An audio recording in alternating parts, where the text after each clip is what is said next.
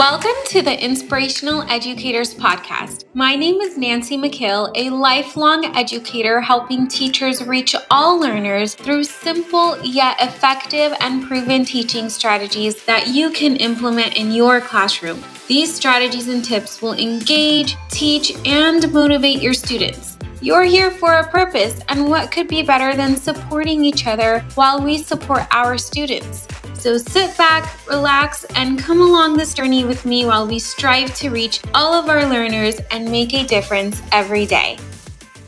Welcome back to the Inspirational Educators Podcast. My name is Nancy McHale. I hope that you're having a great week. Lately, I've been going to the gym every morning, and I'm getting to the point where it feels so good in the morning. Usually I'm dragging my feet and I have days where I'm maybe a little more motivated and days where I'm not so motivated. But now it's kind of gotten part of my routine, and I actually look forward to it and I feel fantastic after. So if there is any way that you can maybe take some time to do something active, get your body moving in the morning, whether it be even just a 10-minute walk or going to the gym or stretching or something where you just get into that kind of routine, move your body. It's such a great way to start the day. Today, we will be talking about planning your own curriculum. Now, this may or may not apply to you since some schools require you to follow their curriculum plan and the way they do things. But if you do have the freedom of altering the curriculum or veering away from it at any point, then knowing how to plan it and things you can change and what to do can make such a big difference. And I feel like, I don't know, at least in my credential program and even my master's program, my master's was in curriculum and instruction, which you would think they would teach you the right, maybe a formal way to create your own curriculum. But I feel like my education was a lot more theory based and talking about the theory and the reasons why we do things in education, which is good, but I felt like the practical component could have been a little bit more strong. So this is something that I have learned and crafted and honed in on over the years and doing this over and over. I've created curriculums before. I've helped homeschool parents create their own curriculum. I've helped teachers and organizations create their own curriculum. I've created curriculum myself. That's how I started. So I've narrowed it down to a process that works, that's straightforward. It's simple, but it does take a lot of work. It's like a simple kind of step-by-step plan, but it does take time. And then if you do have something to start off with, if you already have your school's curriculum, then you can always go off of that if you have the freedom to go around it. And if you don't, it's still good to have this in the back of your mind because you can also add in other elements to your day or your curriculum. This might give you some ideas how you can maybe add in more elements that make it more, learning more interesting and all of that. When I started off as a teacher, I started off at a private school that didn't really have a curriculum established. All of the classes it was a very small school and they had textbooks, but nothing was necessarily required. The only thing that was required was to teach off of the state standards. So that was my very first experience. And so if you can imagine, as a first year teacher, I am super excited, but at the same time, so lost because I had no idea what to do. But thankfully, I had a mentor who helped me and guided me, and actually was the one who taught me about project-based learning. So she helped me build my own curriculum and teach me how to do it. And from then on, that's what I did. I worked at that school for a couple of years, and then I went to another school. I didn't have as much freedom, but I still did have a lot of freedom where I was able to put together my own curriculum. I was required to use their textbooks and resources, but I could still teach in the order that I wanted and the way that I wanted to teach. So if that is your requirement to teach with the resources that the school gives you, then this is also a great episode for you because you could know how to plan it all out. So for me, having the ability to create a custom curriculum, obviously the downside would be feeling lost at first. It's overwhelming, don't know where to start. But then I feel like the upside is a lot bigger because you're able to actually do what you want in the way you think you should teach your kids. As long, I know my baseline requirement was always following the state education standards. Now, it's going to be a little bit challenging explaining this through a recording. Like if I can show you, it would be so much easier because I have templates. I have a step-by-step that would be nice if I could walk you through it. So I wanted to offer that if you are interested in the templates, because I have a year plan template, I have a monthly, a weekly plan, and even a daily plan. And I can put together a resource that is step by step with all these templates.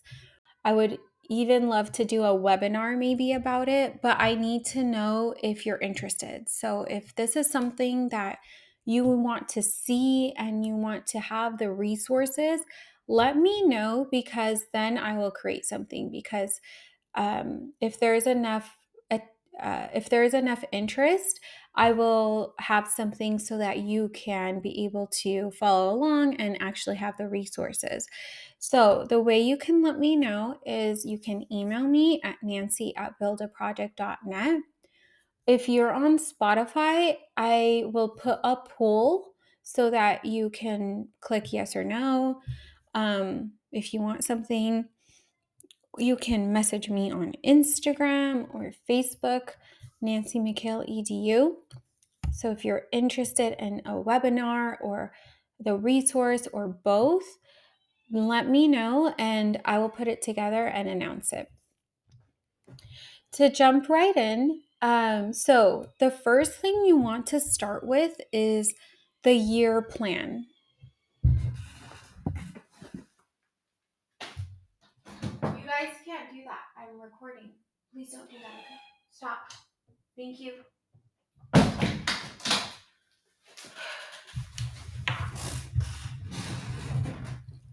So the first thing that you want to start with is a year plan. And I'm going to do my best at explaining the spreadsheet that I have in front of me.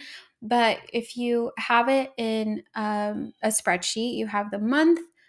I like to include theme or maybe project if you wanted to do it that way.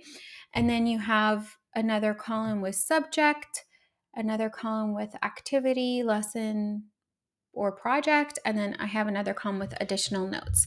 So the first thing you want to do is plan for the year. So you would get the main topics for each subject. So if you're looking through your curriculum textbook, then this would be the unit topics. If you don't have a curriculum and you go by the state standards, you would look at the main standard, the bold standard, the one that's the very top. So you want the topics for each section. So for example, if you're doing 5th grade, your topics would be American Revolution, which covers a lot of history because that's the main part of it. I'm pretty sure they do Native Americans. And then they have to learn the 50 states and capitals. So those would be your main topics for history in 5th grade. And then science, you would get those topics. That would be, let's say, matter, physics, and ecosystems.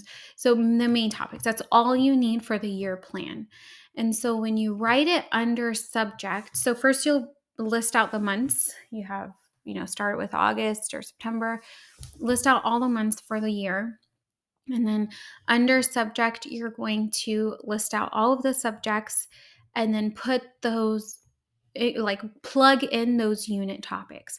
And if you have the freedom to pick and choose, if you can, try to choose things that are similar to each other. Like, for example, if there's some kind of overlap in history and science or math and science that would go really well together, you can put those together. So if you're teaching maybe about American Revolution and you need to teach currency and math, that would be really great to go together. You can do some overlap there. So if you can try to do that, that would be great. That's why I like doing the year plan overview. And of course, you're penciling this all in. I mean, maybe not literally, you could be doing it on a computer, but the idea is that you can change it. You can always bounce around and change it, but at least if you have something to follow initially, that will be very helpful.